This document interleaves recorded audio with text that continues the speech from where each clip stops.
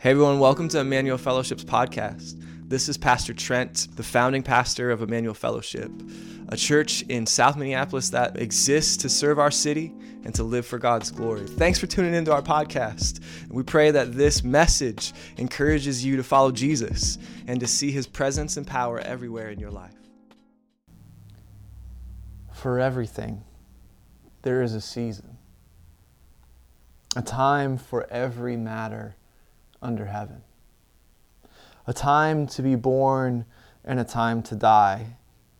A time to plant and a time to pluck up what is planted. A time to kill and a time to heal. A time to break down and a time to build up. A time to weep and a time to laugh. A time to mourn and a time to dance. A time to cast away stones and a time to gather stones together. A time to embrace and a time to refrain from embracing. A time to seek and a time to lose. A time to keep and a time to cast away. A time to tear and a time to sow. A time to keep silence. A time to speak. A time to love, a time to hate, a time for war, a time for peace. What gain has the worker from his toil? I've seen the business that God has given to the children of man to be busy with. He has made everything beautiful in its time. Also, he has put eternity into man's heart. Yet so that he cannot find out what God has done from the beginning to the end. Ecclesiastes verses 1 through 11. I come to you this morning, church, and whoever else is watching, in great sadness and anger, and some measure of fear and pain this morning. I have not been sleeping well, as perhaps maybe many of you have not been sleeping well. And as I lay awake in the hours of the early morning, night after night, thinking about our city, praying for what is going on around us, I have been drawn to the imagery of dawn. That moment when light meets darkness. When it's neither night and it's neither day, but somehow life hangs in the balance. And my prayer has been that dawn is the metaphor that captures the moment we are in. A moment after which comes the light of day.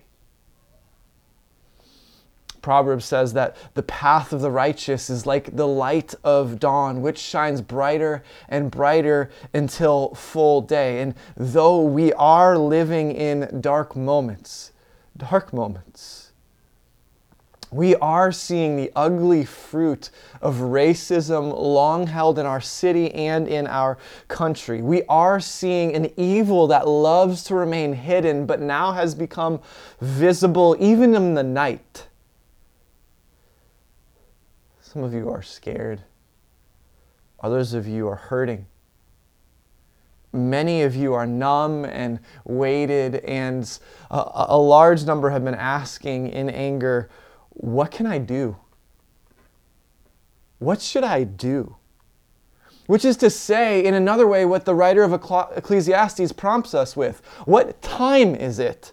What is the season that we are in? And to answer that question, church, we must continue to look to Jesus. This is not the time to throw off all the things that we've been considering in our series, The Blueprint, about learning Christ, but this is the time to look to Christ and to learn from Christ. Because the heart of the passage that I was going to preach today is very timely for the moment, even though I am going to preach Ecclesiastes. This is Ephesians 5, verse 8. Where Paul says,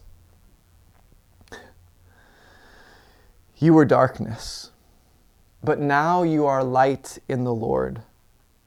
Take no part of unfruitful works of darkness, but instead expose them. Try to discern what is pleasing to the Lord, for the fruit of light is found in all that is good and right and true. Take no part in unfruitful works of darkness, but expose them. Awake, O sleeper, and arise from the dead, that Christ may shine on you. If there's any doubt in your mind about what it means to learn Jesus, if there's any doubt in your mind what it means to imitate God, right? This is what the passage says in the beginning. To imitate God is to walk as His beloved children, right? To walk in love is what it commands us, as Christ gave Himself up for us. If there's any confusion about what it means to walk in love, what it means to imitate God, it means to expose darkness. It means to expose darkness now and always. Christians are meant to walk in the light and to expose the darkness of injustice around them. So what time is it, church? For now, it's the time to continue to meet tangible needs. For now, it's the time to continue to be present within our community. But I would urge you, as your pastor this morning, towards three things. Three things that mark this moment. Now is a time of prayer. Now is a time of prayer. Jesus, you see, whom we are continually learning how to live for and to obey all that He has commanded the best that we can, He was a man of prayer. Right? He was the most popular leader of His day. He was always sought after and continually demanded upon, but He pulled away constantly to pray. He was found in lonely places seeking the Father. He was found in public places praying for the people. He was inviting others into the ear with His Father. He was the Word made flesh, and He embodied the language of prayer that is present throughout so much of the Scriptures. And so in crucial moments like this, we need prayer because we need to receive the gifts of both expression and direction. The human heart needs to be expressed. And it's getting expressed in all sorts of ways right now. We need expression before someone who promises to hear. We need the freedom to feel before an almighty God. And we have it. Because if we don't have the freedom to feel before God and others, we'll be mastered by those feelings. It is not as if we can suppress those feelings and think they will go away, but we need to feel them before God and others so that they do not control us. To suppress feelings is to be oppressed by them. There's nothing you can throw at God in these moments that He cannot handle. And the Psalms and the prophets are proof that whether you don't know what to say with God or whether you would rather not repeat what you just said to God, that the living God is able to take your expression, your prayers, to hear them, and even to heal you in the midst of the process. There is no safer place to be. There is no better listener than Him. Right? During this time, it's normal to feel a variety of different responses. Right? These events come in waves of emotion. Sometimes with anger, sometimes with numbness, sometimes with fear and sadness and pain. And in prayer, we get the opportunity to express desire for justice upward. But not only does prayer provide us with expression, God wants in these moments for us to hear direction. Prayer is the means by which our heart comes into contact with the very heart of God, where we learn from Him and we listen to what He cares about, what matters to Him. Prayer is the way in which we get very clear direction about what does the Lord desire us to do. And in all the confusion, we need direction. His presence in moments of prayer starts to pervade the problems and issues of our life and our society in a way that helps us navigate how to go forward. In order for you to stay aligned with the movement of God, you have to remain in conversation with God. You need prayer. What will it take for you to become a person of prayer? What will it take for you to learn from Jesus and not be given to self-reliance, but be given to dependence upon the living God? What will it take for you to begin to cry out tears of lament to our God that justice would be had? What will it take for you to seek the Lord such that the ground of your soul and the ground of our culture might be broken up such that new living things could grow? Things of righteousness and things of peace. Now is a time for prayer. And if the present darkness and the coming dawn is a call for us upward, then we need the release, we need the safety and the honesty that can come from raw prayer. We need to call for the living God to respond in ways that are greater and far beyond what we could imagine. Now is the time for prayer. And now is the time for protest. Yes, now is the time for protest, church. During the civil rights movement of the 60s, there were many Christian leaders who disdained the approach of Dr. King and others. They saw his action as hasty. They pressured him to remain patient.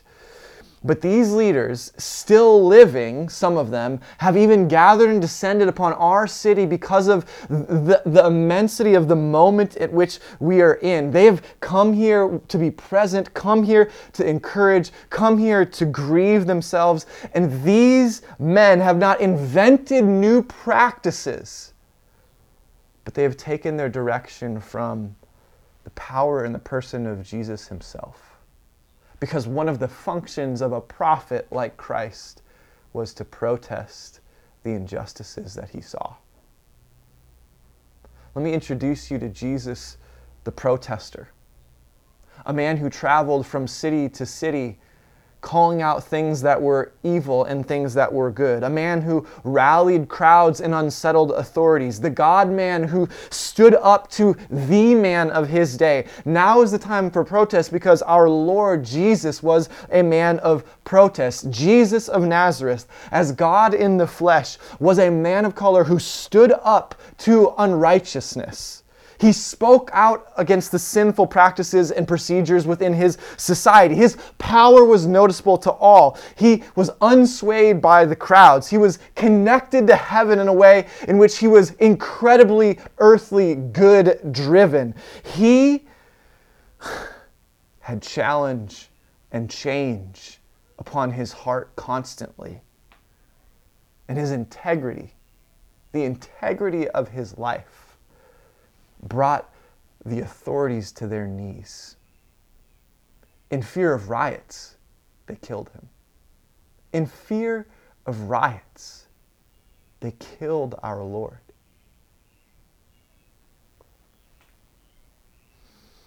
Afraid of the damage that righteousness would do to their dysfunction, they took him. They beat him. They crucified him. They mocked him. In the courts of their injustice, somehow in God's divine wisdom, justice for all who believe was served, such that Jesus satisfied a divine wrath against us and our sin. But that does not mean that justice is relegated to the spiritual plane, but that justice is meant to be played out in the physical world around us as the kingdom of God moves forward and as the church stands for what is good. Now is the time for protest. And in this moment, we must learn Jesus, of his emotional life, his fight for justice, his experience as a man who suffered death at the hands of a corrupt system. The heart of sin is the audacity to take making the rules into your own hands. The heart of sin is the pride that says consequences will not come for me. And what is protest? It is calling for consequences. It is calling for justice to come. It is shining light to expose darkness. It is the cry for justice because what we see does not match God's design. The blueprint was something other than this. So how will you be a protester? Christian, how will you be a protester? Admittedly, it will look very different for each one of you within our church, and perhaps each of you listening beyond. Let's not try and peg what the main and only response of protest is. But for some of you, it's going to mean active protesting within our city right now. For others of you, it's going to mean supplying resources and commenting online. For others of you, it's going to mean speaking to a neighbor or a family member and defending a position. For others of you, it's going to look completely different. But how will you stand for justice today? You can speak where others can't. Your voice can be heard where others can't.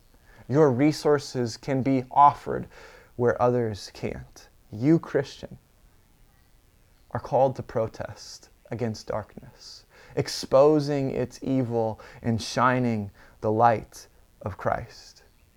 So church, we should make calls. We should vote with conviction. We should speak truth, not opinion. We should question assumptions. We should insist upon justice, and we should protest. Now is the time for protest.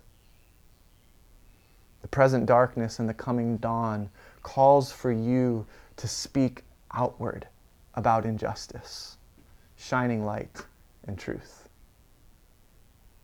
And finally, now is the time to prepare.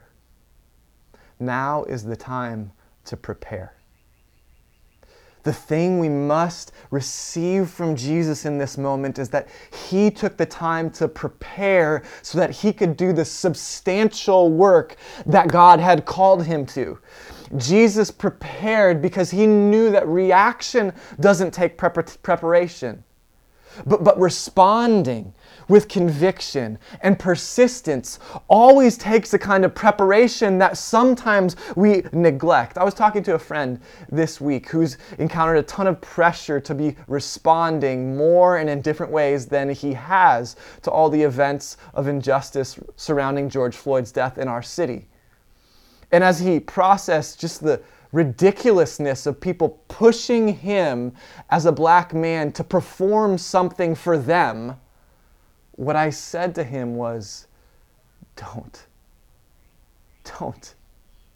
Do not be pressured to perform in this moment.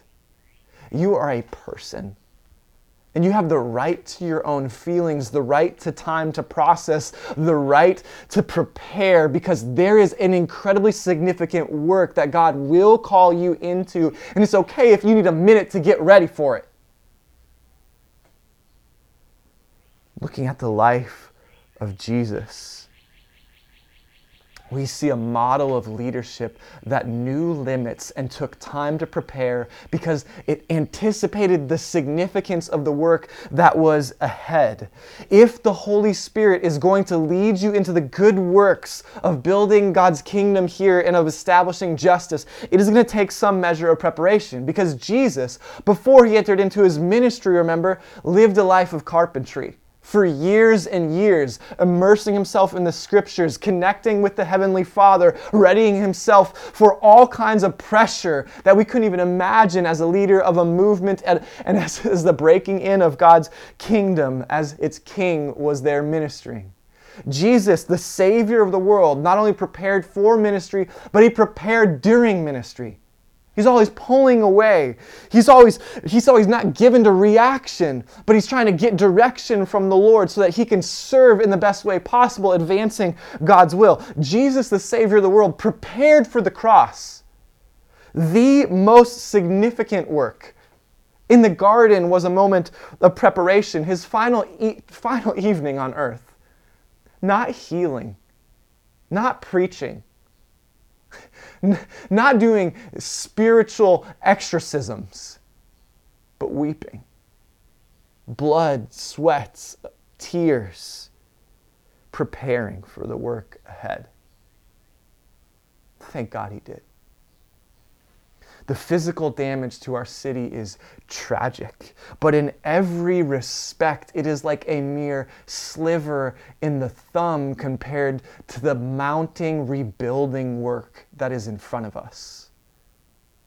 It is in every way like a minor cut compared to the cancer with which we must now fight, church. There is a legislative, a communal, an organizational, an emotional, and a spiritual rebuilding ahead of us that we cannot underestimate. Relief is a sprint and about sweating some workout, but rebuilding takes persistence and connection to God's Spirit. It's a marathon. Church, we must prepare ourselves. Emmanuel Fellowship has come into being for a time such as this. We are a unique church placed in a uniquely significant place, and God has prepared good works for you and for me. Are you ready for them? Jesus himself prepared ahead of time. Will you? Some of you, God is calling to be mentors and investors and business leaders and fathers and mothers and counselors and pastors and church planters and creators and writers and advocators and organizers. Some of you, God is calling to do significant work in the coming days, weeks, and months. Will you prepare for it so that you can complete it? All of you, no matter what your vocation is, are called to live in a manner that exposes darkness and shines light. Jesus loves justice. And this, friends, is a gospel issue. It is the very outworking of our faith and salvation that we stand for justice in this day. There are a variety of resources available when it comes to information that you could take in.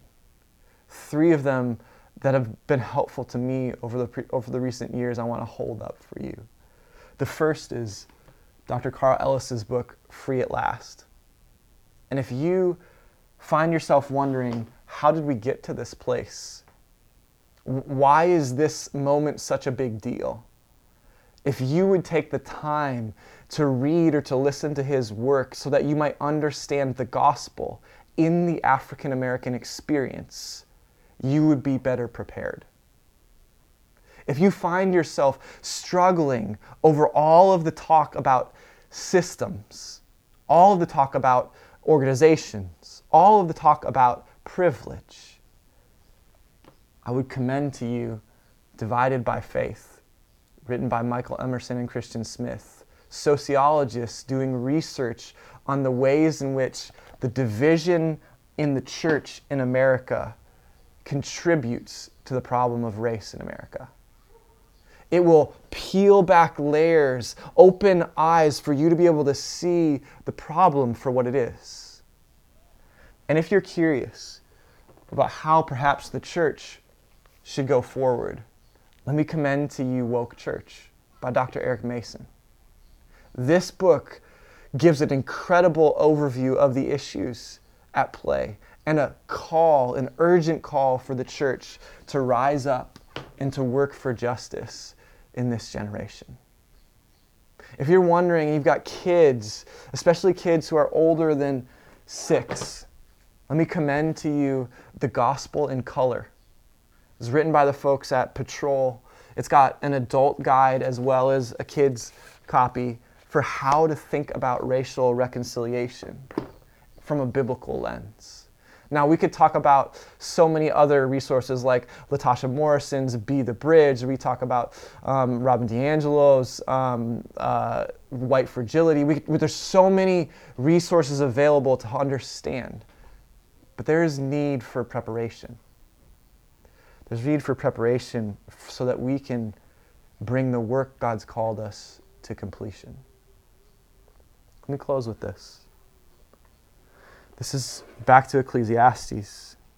I have seen the business that God has given to the children of man to be busy with. Yes, there is work to do.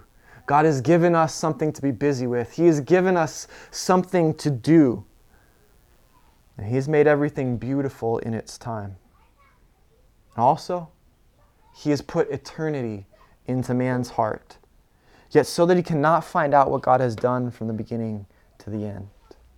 The reality of a moment like this is it reveals both mystery, that we can't fully comprehend what God is doing in this moment, and eternity, that something about these events makes us long for another world, that something about these events makes us say, this is not how things were designed to be, that something about the injustices within our society, present and that have been for a long time, make us go that eternity is what we were made for. There is a design other than the destruction that we see. May we, the church, rise up in prayer and protest and preparation such that we could go to work bringing relief to devastation and rebuilding according to God's design. Let's pray. Father, we cry no more. No more injustice. No more death for black men because of the suspicion of law enforcement. We pray for change, lasting, systemic change. We pray against darkness in all its insidious forms, all of the evil groups trying to take advantage of a moment like this. We call in Jesus' name for them to be gone from our city and our society.